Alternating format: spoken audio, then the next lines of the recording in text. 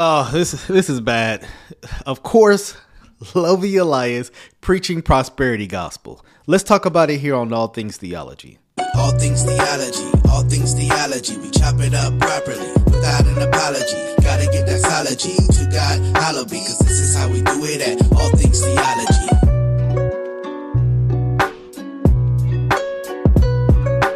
Yo, grace and peace, and welcome back to another episode of All Things Theology, where this is your host, K-Dub, and today we're going to be responding to Lovy Elias talking about the prosperity gospel. And guys, and if you think some of the commentary that I've done in the past, this is going to, I don't know if I can say tip of the iceberg, but it's going to be just as bad. Someone sent me this sermon or this Bible study actually from about 3 years ago, and I want to give some commentary because this man still believes this stuff. And you could tell it's from 3 years ago because it's he doesn't have the dreads, and probably because the dreads he has now are dread extensions. You'll see what I mean. But nevertheless, we're going to respond to his commentary on this Bible study, and I'm going to start with something I'm going to disagree with something first, and then show why I agree with what he said. You guys see what I mean. Let's talk about it. Those who are spiritual need to understand what is happening in the realm of the spirit. That this is coming up now. Why did it not come up 10 years ago?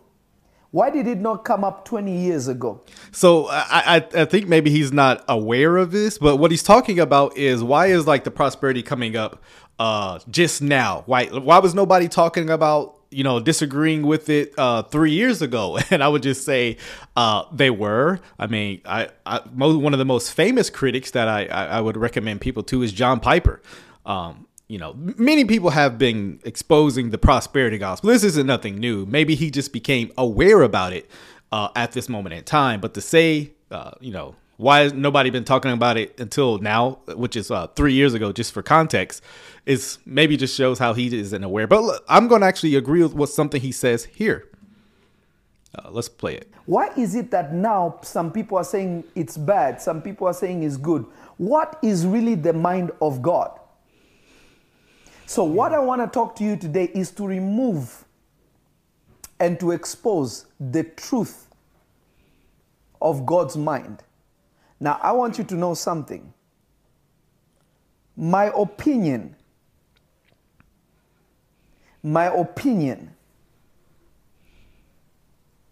will not help you. Wow. Your pastor's opinion will not help you. The only opinion that a man and a woman of God should and will represent is the mind of God. Yes. Amen. Yes. Now, I agree fully. I think he's absolutely spot on. The problem is Lovy has said in the past, some of you guys may remember if you watch his channel, he said in the past that if you're just going to hear the word of God and not the pastor, then you just need to go home, right? So, maybe there's a development here, which he wasn't, at this point in time, he didn't always hold that, but now he does. But again, I agree with this, but what he says today actually contradicts what he said. Just thought that was ironic, but let him continue. Yes, amen. So it doesn't matter if I think if prosperity gospel is true or it's false. Yeah. What matters the most is what does God say concerning it. Whatever God says, even though my feelings may not agree, even though my pastor will not agree, even though I will be unsettled inside of me, it is irrelevant if the word of God establishes it and says it is true. Again, there is truth in that, right? At the end of the day, none of our feelings on the subject matter. It only essentially matters what God says about a subject, right? And again, this is what I've said in the past, that the preacher essentially should be the mouthpiece of God. He should get out of the way. He should only say what thus saith the Lord says, which again, he has contradicted that so many times. But let's get in this next clip here. Let's talk about it. So the reason why we have all these opinions and all these thoughts is simply because we don't actually know what the Word of God says. Again, I agree. Problem is, he's going to contradict the Bible quite a few times here in this Bible study, which I'll demonstrate. Can I be honest with you? Be honest, Papa. Anyone who tells you the prosperity gospel is false, it's a lie from hell. Wow. Okay, so anybody saying the prosperity gospel is false, I'm assuming he's saying what they're saying about it is a lie from hell. But watch this. Wow. There's no such thing as prosperity gospel. Okay, so so what they're saying about the prosperity gospel is false, but there is no prosperity gospel. Now, if you want to be even more confused, watch this. God himself is prosperity. Amen. Okay, so what they're saying about the prosperity gospel is a lie from hell. There is no prosperity gospel, and God himself is prosperity. So many confusing statements just made in that. Let me just look at you to show you that what that said was just absolutely foolish. I would actually make the argument that the prosperity gospel itself is a lie from the pit of hell. But I won't just assert that. I'm going to show you biblically. First of all, we need to define what the prosperity gospel is. Generally, by those of the proponents argue that it is the will of God that you should be rich, right? You should be wealthy and healthy as a benefit or a favor, having the favor of God, right? Some even go to, I don't want to even argue an extreme. It's in the tenets of the prosperity gospel that, even the way we speak can conjure up God's prosperity blessings upon our life monetarily. Our tithing can unlock God's prosperous gift. I make the argument that the prosperity gospel is a works-based gospel because it is not the free gift of God, which, gets you salvation, this fullness of life, eternal life. The fullness of salvation in the prosperity gospel is not just justification. It's not just the spiritual blessings, but it is physically blessing now, right? And those who do not have that physical blessing, lack of faith is attributed to you of some sort. But when we go to the Bible, this is not the central message we see, although it is undeniable that God does bless his children physically sometimes. Which I would attribute to the providence and the common grace of God. But God also does that to the unbeliever. Let's just make this clear. You don't have to want God. You don't have to desire God at any level to want physical blessings. I mean, that was the very thing with I think of Simon the sorcerer. He wanted the power of the Holy Spirit, but not God himself, right? He wanted to do these things. I mean, many people in the Bible wanted the riches without wanting God. And that's exactly what Romans 1 gets at. With man, he wants, they worship creation rather than the creator who is forever blessed. Amen, right? Let me show you a biblical passage which fundamentally denies what is being taught here. Let's see here. 1 Corinthians chapter 4. I want you to notice and pay attention to what's being said. Is it the will of God every time for a Christian to be rich? I emphatically answer no, and this is one of the texts that I've used in the past to demonstrate that. 1 Corinthians 4, we'll start at verse 8. And what is going on in this passage is a bit of apostolic sarcasm. You'll see what I mean once you read the text. It says, starting verse 8, already you have all you want. Already you have become rich. The irony about this is the church of Corinthians was being persecuted. They weren't, but though they were acting like it, right? Without us, you have become kings. And would that you did reign so that we might share the rule with you. You see the sarcasm, the humor here. He says, for I think that God has exhibited us apostles as last of all, like men sentenced to death, because we have become a spectacle to the world, to angels and to men. We are full for Christ's sakes, but you are wise in Christ. We are weak, but you are strong. You are held in honor, but we in disrepute. To the present hour, we hunger and thirst. We are poorly dressed and buffeted and homeless. Does it sound like the apostles were living their best life now? Absolutely not. Right? We're buffeted and homeless, and we labor working with our own hands. When reviled, we bless. When persecuted, we endure. When slandered, we retreat. We have become and are still like the scum of the world, the refuse of all things. Wow. You know what's amazing in that passage? And when you go throughout all of Scripture, the sufferings, sharing in the sufferings of Christ are considered a blessing, right? We are deemed worthy. We don't even deserve to suffer, be persecuted alongside the namesake of Christ. But it is not the will of God that every Christian should be rich, right? I am not denying prosperity. Hey, look, if you can earn a wealthy living, hopefully you're being generous with that as well, do so. I'm not saying the gospel is to be poor. I'm saying the gospel produces a contentment, rather rich or poor. It doesn't produce either, but rather it should produce contentment in whichever we have, right? Not being lovers of money, right? Matter of fact, we're not to desire that ambition, the riches, the Bible tells us. If we get it, hey, to the glory of God, right?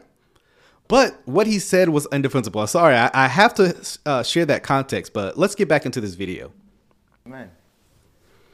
You cannot separate prosperity from God. You cannot separate the gospel from prosperity. Notice what he just said, that is heresy. He says you cannot separate the gospel from prosperity, which is, noted earlier he said, right, there's no such thing as the prosperity gospel. That is literally the prosperity gospel. They say the exact same thing. So for those who are poor, we would have to argue then that they are actually not living in accordance with the gospel, that they have not received the gospel. He's going to make an argument in this video that receiving the gospel is to receive prosperity, i.e. monetarily riches. Absolutely not, my friends. The materialness of this life has nothing to do with the gospel. There have been many faithful saints throughout history of this world who have lived faithful lives, who have not been monetarily blessed. I mean, I think of our brothers and sisters in Africa who are holding it down, man. So many of them follow this channel. Tell me of this plague that is plaguing in Africa. And I'm so thankful for my brothers and sisters in Africa who, despite the lack of monetarily riches, man, some of them live more faithful lives than us, right? Fervent in the gospel preaching. And so I found that statement offensive to brothers in foreign countries now who are suffering. I find that offensive to our brothers and sisters of the past who have suffered. And I find that message offensive to the apostles, which we've just read, that they were often without, lacking. The early church was not ruling and reigning. They were persecuted. And it is an offensive message to what he just said. But let's continue with this mess. I'm just going to go blunt and tell you. Yes. Jeez. Anyone who wants to tell you that the prosperity gospel is false is saying that God is not who he is. Let me ask you, Well, first of all, he said there is no such thing as prosperity gospel. Now he's just saying if you deny the prosperity gospel, essentially paraphrasing, then you're actually denying who God is. So now the nature of God is we're the ones being accused of denying the nature of God. You hear how twisted this is? You hear how demonic, I would argue, the prosperity gospel is? Boy, ain't no way, boy. Boy, ain't no way, boy. Yeah. But let's hear him. Choose common sense for a second before we go into scripture. Common sense. What are the streets of heaven made of? Gold. I can't hear you. Gold. It's made of gold. Gold, yep. So somebody who has gold for streets, roads, what does that tell you about him? They have a lot of it. They have a lot of it. If in heaven people can walk, the highways are all made of gold. I wonder what they have in their house. If gold can be something that is on the street. So he goes to the book of Revelation, right? The streets are made of gold. I would argue these are typological aspects of heaven, trying to portray a point. Whether this is literal or physical is not the point of heaven, right? The point of heaven is God. Now, he is so, this is what prosperity gospel preachers always do. They're so fascinated with the things God gives, right? With, even heaven, right? Big gold and rubies, all these things. My friend, I want to go to heaven because God is there. What if you found out, since we're using logic here, what if you found out hell had streets of gold? Would that somehow impress you? No, because we want to be in the favorable presence of God. We should not be tempted by streets of gold. That's not what draws us to God.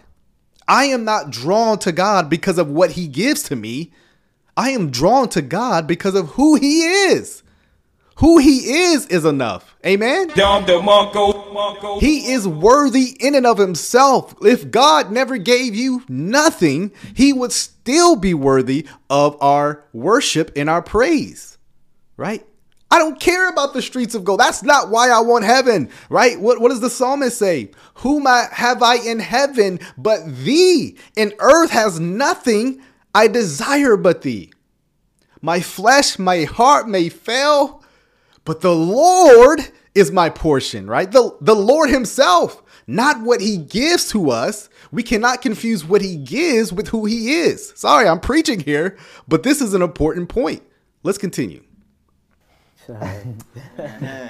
Are you catching what I'm saying? Yeah, it's heresy.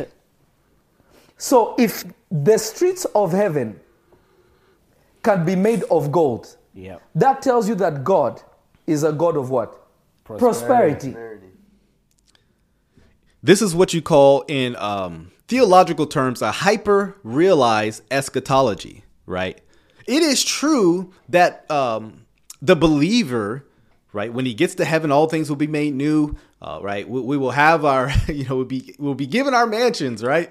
We will be restored to perfect health, right? No weeping, crying ever again. But that is not the case in the present evil age. In the present evil age, there is filled with disappointments, misery, persecution, weeping, right? There's a time for weeping now.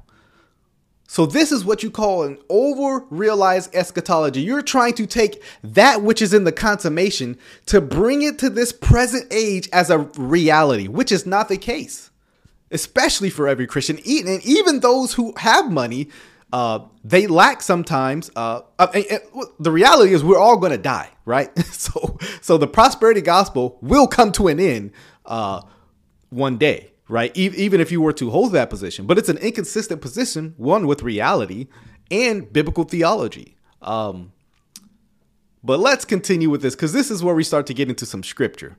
Let me show you something. This verse that I'm going to read, just this one, should silence everything. Now, I like this because I am a proponent of, hey, give me your strongest argument for your position. Don't give me your lowest one, because when I knock that down, you'll say, well, I got a better argument. Give me the better argument. So that way, if I deal with that, I can cast doubt on the whole thing, right?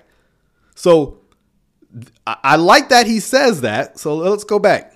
Something. This verse that I'm going to read, just this one, should silence everything. So this one verse should end it all. This verse should prove you to the prosperity gospel. Let's get into it. Let's hear this text. You're going to read it, Bishop Claudius. 2 Corinthians chapter 8, verse 9. 2 Corinthians chapter 8, verse 9.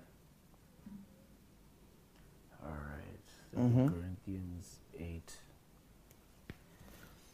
2 Corinthians 8, 9.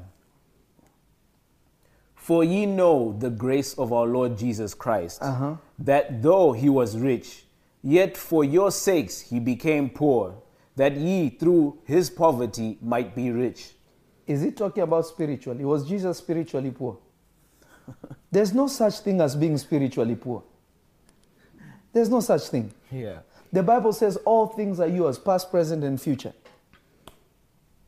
There's no such thing as being spiritually poor. So, What? Bro, what are you talking about, man? he says there's no such thing as being spiritually poor. Well, I want to deal with this text, and then we'll go to the text to show how he's abusing this text. I want to read a commentary because I think it's helpful to understand what this passage is talking about. What the passage is not saying is that Jesus became impoverished to make you physically rich. That is not what the text is saying. Because then you have to ask yourself, did Jesus actually accomplish what he intended to do? Well, it is not the case that every Christian is rich. So you would have to cast aspersions actually on the character of God. It's actually they who attack the character of God, not us who deny the prosperity gospel. But let's look here real quick. I want to read this. Let me take me off the screen so you can just see this. I do think this commentary is spot on. Let me just read it. In this section, Paul urges the Corinthians to follow through on a previous commitment to give money to meet the needs of suffering Christians in Jerusalem. He made clear in the previous verse that this is not a command. Let's just get that noted. It is an opportunity to express the love of Christ to other believers. Now he describes how contributing to this gift is Christ-like. And by the way, this is not a tithe. This is free given. We'll talk about that later. Jesus was rich and secure in the glory of heaven. He willingly became poor when he became a man. Now notice the poverty. The poor is being rooted to the incarnation. I believe that's what it's mainly speaking about. Jesus, who is the owner of all things, became a servant, a humble servant. Similarly, it's Philippians 2 kind of gets into that, right? That gets to even the humility, right? Entering into the world of suffering and death and the flow of time on earth. He did this in order to die for the sins of humanity so that all who trust in him can be forgiven of their sin and one day experience the wealth of security of living in the glory with God. In other words, this is important. Jesus demonstrated God's grace by willingly becoming poor, right? Rooted in the incarnation, a humble servant. So the Corinthian Christians could become rich forever. And I say right now, presently, if you have trusted in Christ, you are rich. God has lavished his riches upon you in Christ Jesus. The book of Ephesians tells us that. Now the Corinthians had an opportunity to perform an act of grace themselves that would follow the example of Jesus' own sacrifice. So what it is communicating in this verse is, if you actually follow the flow of the argument, and I'll demonstrate that here in a second, is because Jesus modeled this example of giving, self-sacrificial giving. We as well should model that in our giving. Give freely. And if you would have just read the verses that came earlier, he would have known that. Let's look at this again. 2 Corinthians 8. Wow. I mean, just notice, look at verse 1. Ask yourself, did the prosperity gospel hit this church? It says, we want you to know, brothers, about the grace of God that has been given among the churches of Macedonia. For in a severe test of affliction, their abundance of joy and their extreme poverty, these brothers were not just poor, they were extremely impoverished, have overflowed in a wealth of generosity on their part. So you see the context of what's being made. Though they are poor, they are demonstrating generosity in their giving, right? Verse 3, for they gave according to their means, as I can testify, and beyond their means of their own accord. Brothers and sisters, I could keep going, but I think I've labored the point on this passage. His argument is not actually consistent with the own passage here, as well as the what the Bible teaches. But again, and one of the mistakes of prosperity gospel preachers is every time they see anything about prosperity, right, riches, wealth, they assume some kind of physical reality of that. He says there's no text that talks about being poor in spirit. I mean, the Bible, blessed are the poor in spirit, right? I don't know how he can even make that argument. I mean, yes, the Bible talks about a spiritual poorness, and that could be in numerous ways, right? I think of even the Revelation that they claim to be rich, but they are poor. So even context determines how we even understand the two ways poor in spirit can be represented. A lot of teaching going on here, but let's go. Job was the greatest man in the East, walked with God, spoke with God, very rich. David, very rich. Solomon, the man with the greatest wisdom, very rich. I mean, the list goes on, it doesn't end. So anybody who tells you that to prosper or to have wealth is not the will of God, it's a lie. It's a lie from hell. Wow. You cannot separate the salvation of our soul with the blessing that comes with being a believer. And the last part is actually what's dangerous. I do not believe it's wrong that men prosper physically. It is not a sin to be rich. There's a danger to it, but it's not a sin per se, right? Context matters. How you use your money is actually determinative of that. But it's not a sin to be rich. The issue is, he says it is connected to the salvation of your soul, right? Let's hear that last part again, because I don't want to take him out of context. Job was the great with the blessing, the salvation of our soul. You cannot separate the salvation of our soul with the blessing that comes with being a believer. You can't. He says you cannot separate this. So prosperity and right standing with God cannot be separated, according to Lovy Elias. There's a text I want to bring up just to show you how foolish this is. I mean, he essentially is arguing, again, prosperity is connected to your right standing with God. So one would have to ask the question, well, if someone is poor, does that mean they're actually saved? Consistently, I don't see how he could say, yeah, they're still saved. Let's look at this text. Notice what it says. And he said to them, take care and be on your guard against all covetousness. For one's life does not consist in the abundance of his possessions. So Jesus is actually teaching contrary to what was just taught by Lovy. Lovy says, yes, you can't separate this.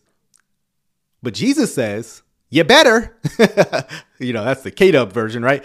He says one's life doesn't consist in this abundance of wealth and what you have. And I agree with Jesus over Lovy. It's one of those questions that make you ask, wait a minute.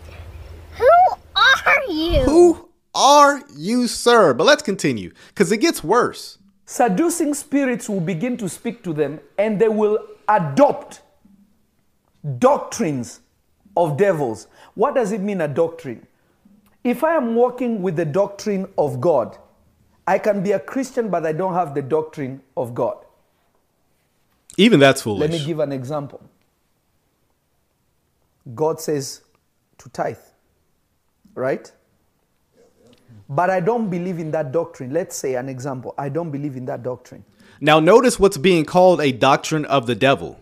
If you don't believe in tithing, you are preaching, according to Lovy Elias, a doctrine of devils, which I would argue the New Testament commands no new covenant believer to tithe. What we're actually commanded to do is free giving.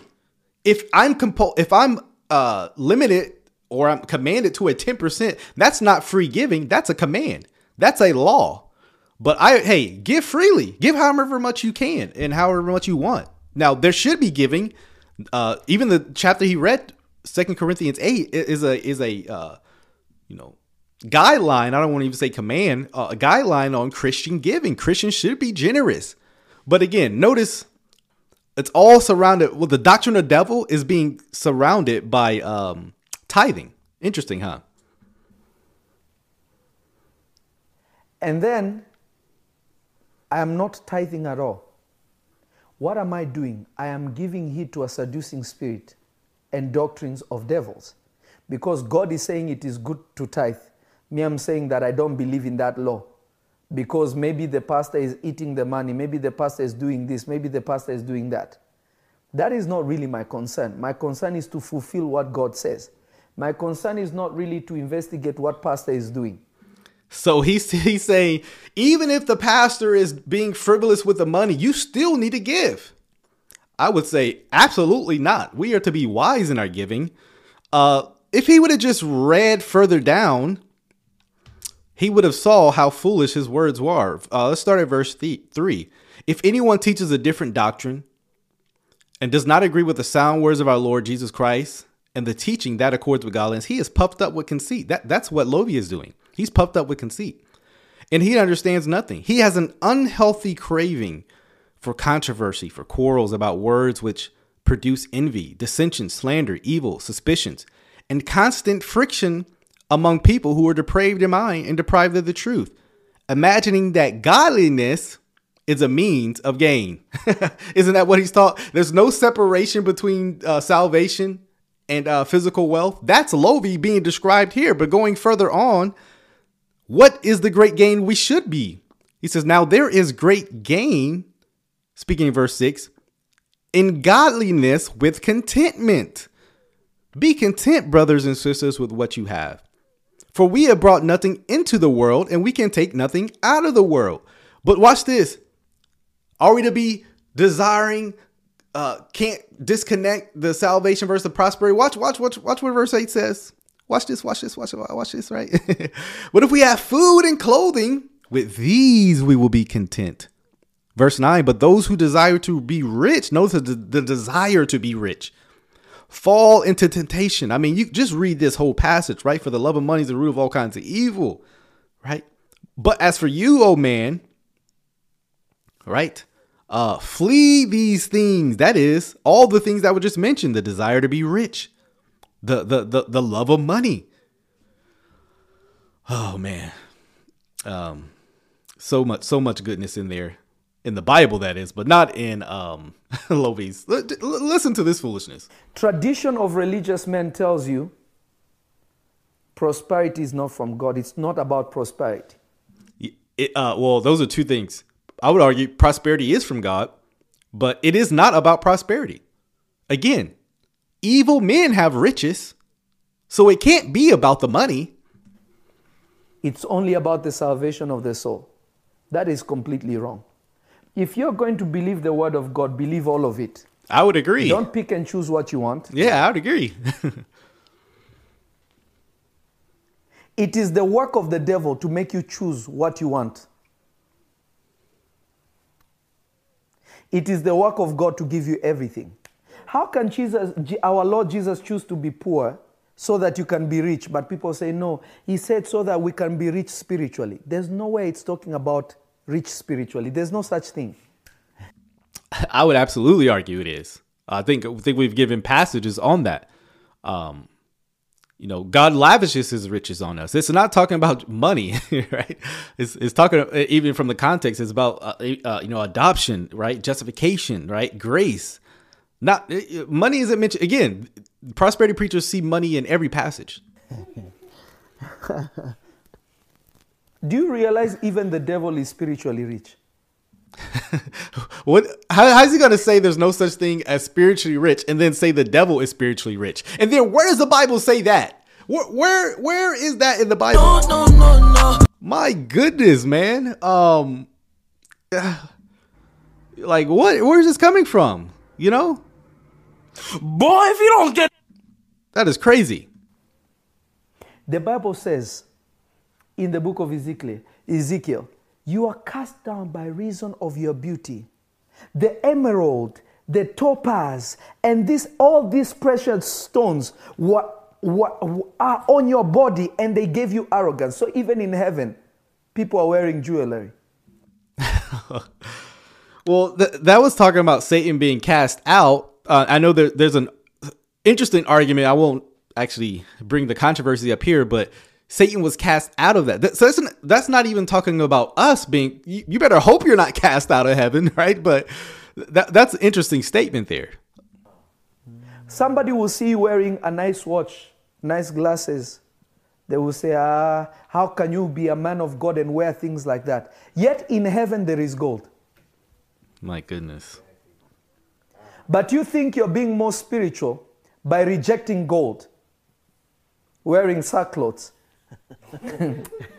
Yeah, shots fired at John the Baptist, huh? I come from the South, right? We grew up on spades and dominoes, and we had a phrase that says, not all good money is good money, right? Not all money is good money. And that is true physically. Sometimes money is not from God in the sense of maybe that's being used to draw you away from God, right? You know how many people have gotten their millions and forgotten God? That's why that's why David says, let me not be too rich, right? That I forget you, but let me not be poor so where I have to steal, right? I want contentment, man. That is what the Christian should desire. We know how to abase. We know how to abound, as Paul says, but I'm preaching here. People whose conscience is seared with an hot iron, they will never see the truth, even if it was before them. This section was interesting because he's rebuking somebody who who's disagreeing with him in the chat. If you ask them to give a scripture right now that justifies what they're saying, they will not have it. Number one, if somebody wants to argue scriptures, be ready, because I have scriptures upon scriptures upon scriptures upon scriptures. And we see how you deal with the scriptures upon scriptures upon scriptures. Yeah, you abuse them. I am not a prophet because it's a title. I know exactly what I'm talking about. We have read verses that are as clear as day. Why was the Lord Jesus in the temple telling people, looking at what people are giving? We're going to return back to that thought because this is a ridiculous point, but he says, he's boasting in his prophethood, which the prophets generally weren't well liked and weren't rich. But interesting point there. But I told you he's trying to rebuke somebody for, watch how he handles this person. So when people want to say manipulation of scripture, just know that their conscience is seared with a demon. So he's calling people in the chat who are pushing back saying this is false. He's literally calling them demon possessed. They have a demon. Even though this is what you do when you can't refute what somebody's saying. You have to call them names, right? You got a demon. You're a Pharisee, right? Those are meant to not actually engage the point somebody's bringing up, but to just poison the well, right? Everybody knows you're supposed to stay away from a demon and a Pharisee, so don't listen to that person since they're a demon and a Pharisee, right? You're not actually proving anything. You're just poisoning the well. Yeah, let's keep going. It's a doctrine of demons. Jesus is not telling you don't tithe. Somebody is telling you it is a Levitical law. Jesus is in the temple looking at what people are giving, saying this one gave more than that one. I want to go to that passage because he sees Jesus observing people giving, and he assumes, hey, that Jesus is actually giving pats on the back, approving of it. Let's go to this passage because this is an interesting one. Now, I have given my interpretation of this passage. I think it caused a great offense because many people think that I understand how tradition, sometimes when you hear something for the first time, if you've had a traditional view, you can think that's so bizarre. And I remember when I first heard this text, but actually when I followed the logic of it, the exegesis of it, it makes total sense. This passage has been used, the woman with two mites, right? People have historically used this passage to say, see, you give all you have. Even if you're broke, you give to the last of you to God, right? Tithe it all, right? That's the common way this passage has been used. But that is not my position since I actually looked at what comes before the text. Let's do that here, please. We're in Mark 12. Verse 38. Let's read the text together, shall we? It says, in his teaching, so Jesus was teaching. Notice what he's teaching about. He says, beware of the scribes who like to walk around in long robes and let me zoom out a little bit. Who like to walk around in long robes in the greeting places in the marketplace and have the best seats in the synagogues and the places of honor in the feast, who, notice this part, who devour widows' houses and for a pretense make long prayers. They will receive the greater condemnation. Now watch this. So he's done with his sermon, his teaching. Now watch what happens, right? Watch this. I need that sound effect. And he sat down opposite the treasury, watched the people putting money in the offering box. Many rich people put in large sums. So Jesus just got done teaching on the scribes and the Pharisees and how they abuse people. And now he's watching this scene take place. And I want you to watch what Jesus witnesses. And the poor widow, Jesus just mentioned widows being devoured, right? Their house is being devoured, didn't he? A poor widow came and put in 2 small copper coins, which make a penny. And he called his disciples to him and said to them, truly I say to you, this poor widow has put in more than all those who are contributing to the offering box, for they all contributed out of their abundance, but she, out of her poverty, has put in everything she had, all she had to live on. Again, I know this text has been commonly used as, see, this is Jesus commending her. I do not believe so. I believe Jesus is seeing an example of what he just taught on. Jesus talks about widows being devoured, their houses being devoured, right? They're being expunged. They're being abused for what they have. And here we have an example of a woman who comes to do the thing Jesus just got done teaching about, right? She just comes, and these Pharisees, what's the point of this passage ultimately? Religious abusers will abuse even the lowliest of people and take advantage of them. That is the point of the passage, I believe. Notice, again, would Jesus be condoning the scribes and Pharisaical religion? The very thing he was constantly attacking and saying how wrong they are. Jesus is not giving them a pat on the back on how well they're tithing. He's showing how they abuse people, how even when the heart of religious leaders are so corrupt, they will abuse the lowliest of people, let alone the rich people. Everyone becomes a ploy for their religious desires. When you have leaders who do not care to actually shepherd the people. I understand this may take some wrestling with, but consider what I've been teaching and consider the flow of the argument that is in Mark 12. Again, I do think if you consider this, you will come to what I've taught here. But let's actually continue with some other strange stuff he says. But it begins with your soul. That is why the Bible says, seek first the kingdom of God and all its cause or righteousness, and everything else shall be added unto you.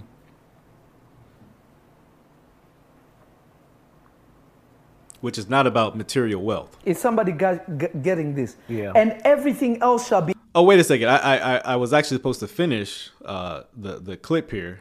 So when people want. Because there's something that happened here. But some spirits are rattled. They want to. Please block them and remove them. So he's blocking the person who's critiquing him and disagreeing, and calling them a demon. Very interesting, huh? Up. Yeah, up, he points them out. up, Please, up, that person, block them. She said God sent me here. Nah, God did not send you. A demon sent you. So I guess the person's saying, God sent me here to, probably saying to correct you. And he's like, no, God didn't send you. A demon sent you for literally disagreeing with him. My goodness. Click on their name and remove them. Get him out of here. Get him out. Get him Don't out. even hide there. Come Why on. would you say that? Why would you say that? Come on, man. You don't got to do that. Again, if someone's being, abusive troll, right? I understand, but just disagreeing with you, right? Interesting.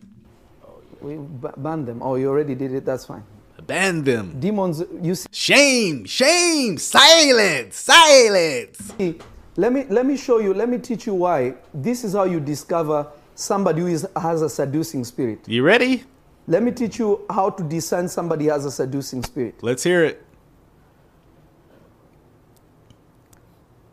Somebody who carries a seducing spirit, which is talking about doctrines of devils, giving heed to demons, is people who think they know more than the people that they are listening to. How dare you challenge me? You have a demon if you question what I'm telling you. What arrogance. The hubris on this man. Number one, nobody listens to you. You don't minister anywhere. You're a nobody. My goodness, this gets worse the more I hear it. You don't help anybody. You don't change anybody's life. But you think you can just go to somebody's platform. That is. This is the common attitude when I critique people that I hear often. The man of God, he's saving lives, leading people to Jesus. Who do you think you are to correct him? Nobody is above approached when it comes to getting correct, right? Anybody can get the work, as they say, when it comes to that.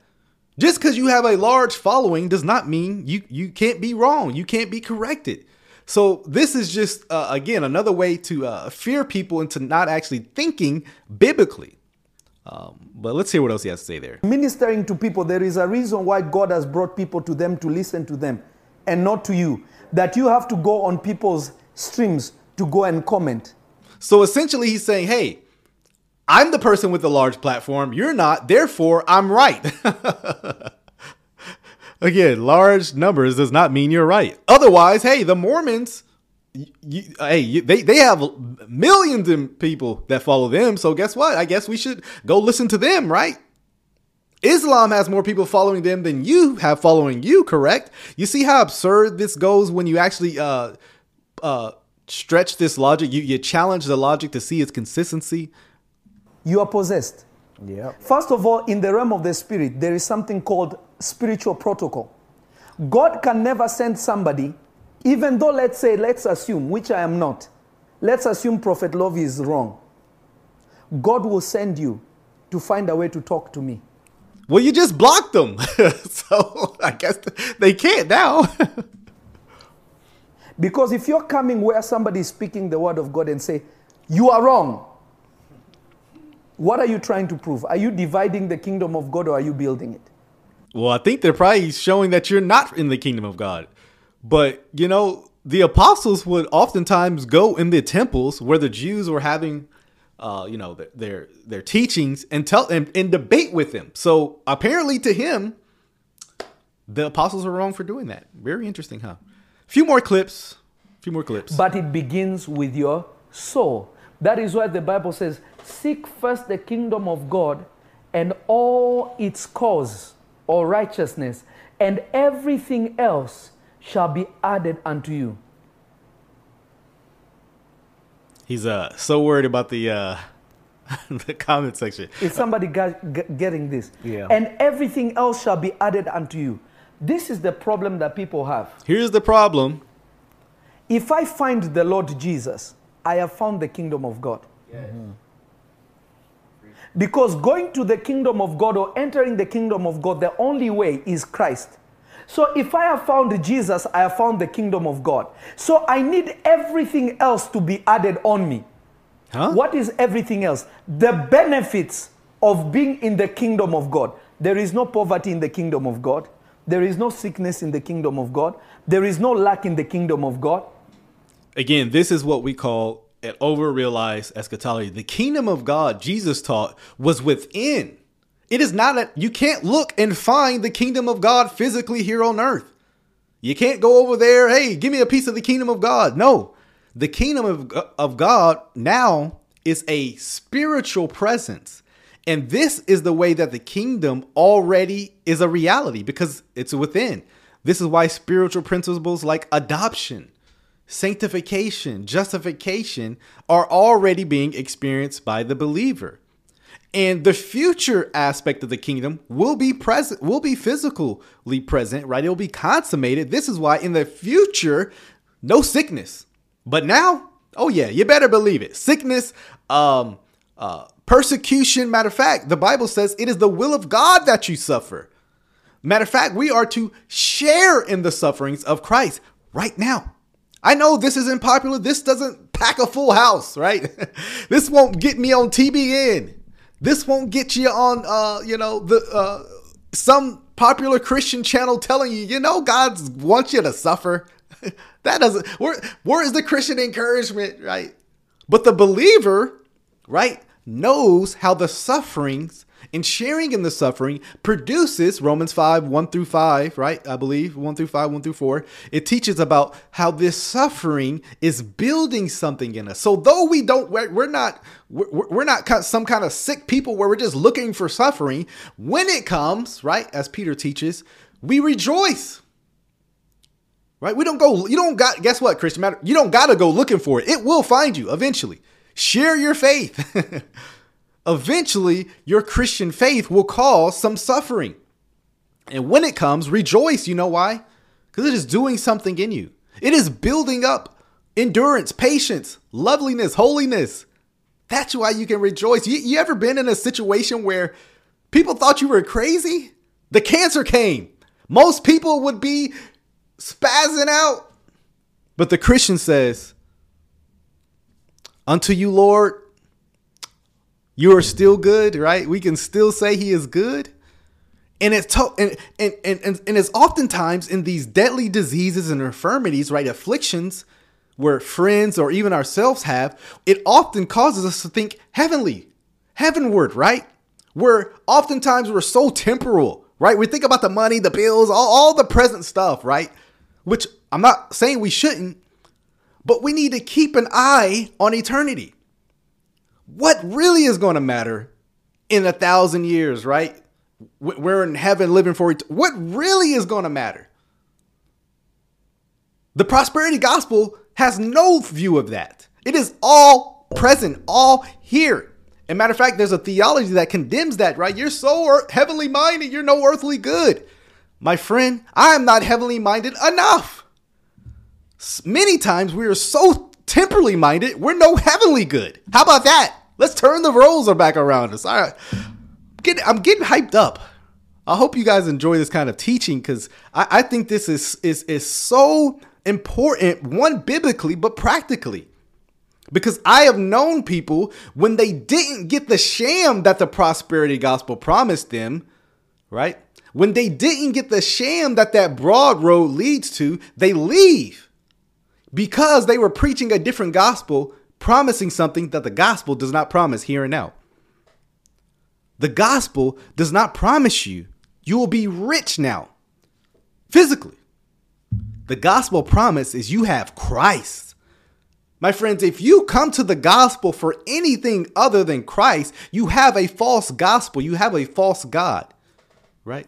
To quote Shylin, if you come to Jesus for money, he's not your God, money is, right? If you come to Christ for anything other than the gospel, the pure gospel, you have an idol, and that idol needs to be killed. You need to repent and turn to the true and living God.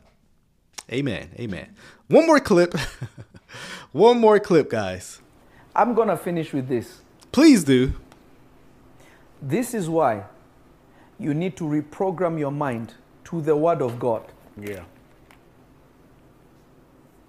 See how the men of God in the Bible, God blessed them. And a lot of them, some of them were rich, but a lot of them weren't, which establishes the point I make that following God is not a promise to earthly physical blessing, as he claimed. And understand that God blessed them because it's a foreshadow of where you're supposed to be. Amen. I receive. How can the world be blessed by you if you have nothing to bless the world? Notice Jesus our Lord. The Lord Jesus is not saying, don't just tell them God bless you. Give them something. Notice what he says. He essentially argues, you poor Christian, you are no good if you don't have physical things. I'm reminded of the book of Acts, where the man came to them begging. And what did Peter say? Silver and gold I do not have. But right, what I have, Christ, I give to you. That message is foreign to the Bible. Poor Christian, rich Christian, you both can honor God. You are not on disobedience because you're poor, unless you're poor because of, your frivolous spending. That's a whole nother subject. But if you're working hard with your hands and living paycheck to paycheck, there's no shame in that. And no one should shame you. Poorness is not some sickness. It's not some disease. The Lord said, the poor will always be with you. And so I hope this was edifying. I hope you leave here, this podcast especially, leave here blessed that God is greater than riches, physical riches, right? He's greater than that 401k, that IRA, that Roth account you got stored up. We have riches reserved for us in heaven where moth cannot destroy, where rust cannot destroy, right? We placing our spiritual riches and above. That's what my Bible says.